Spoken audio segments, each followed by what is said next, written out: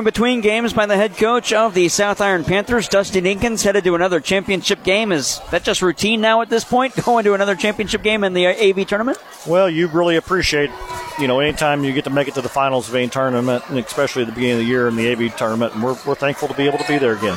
What did the team do well in this one? It seemed like turnover numbers are not great, but the defense stepped up late.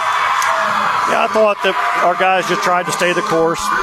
We tried to get them to focus on a few things, and second half we were able to get the ball inside some and get some easier baskets. It was just a difficult night offensively. We just never had any flow, and you give Fredericktown credit for their defense.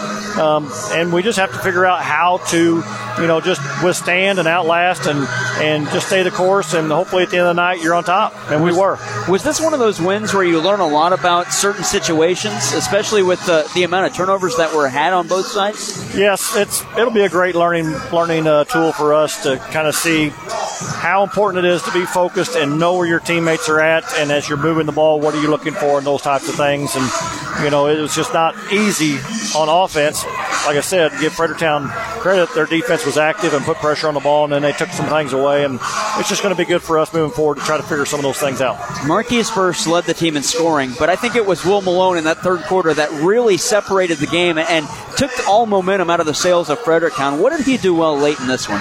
Well, Will is a tremendous teammate. He really works hard, doesn't score a whole lot for us at times. He does, find some ways to pitch in, and he's just a positive person. He will do anything that you need him to do. He's just always willing to help his team in whatever way is necessary. And tonight, he was very active and really did a nice job of catching and finishing inside for us. A 55-31 win. You'll get a little bit of a break tonight, though, to watch this West County AV game. You'll play the winner. What do you expect out of either side, depending on which way it goes? Well, both teams play extremely hard. They're both, trying to step on the court, and they try to defend with great energy. They have some offensively talented players, and they have some coaches that get their guys in the right spots, and it's just going to come down to whoever we play is who executes better, and who's going to be, probably a little bit on the glass too, defensively, rebounding, those types of things.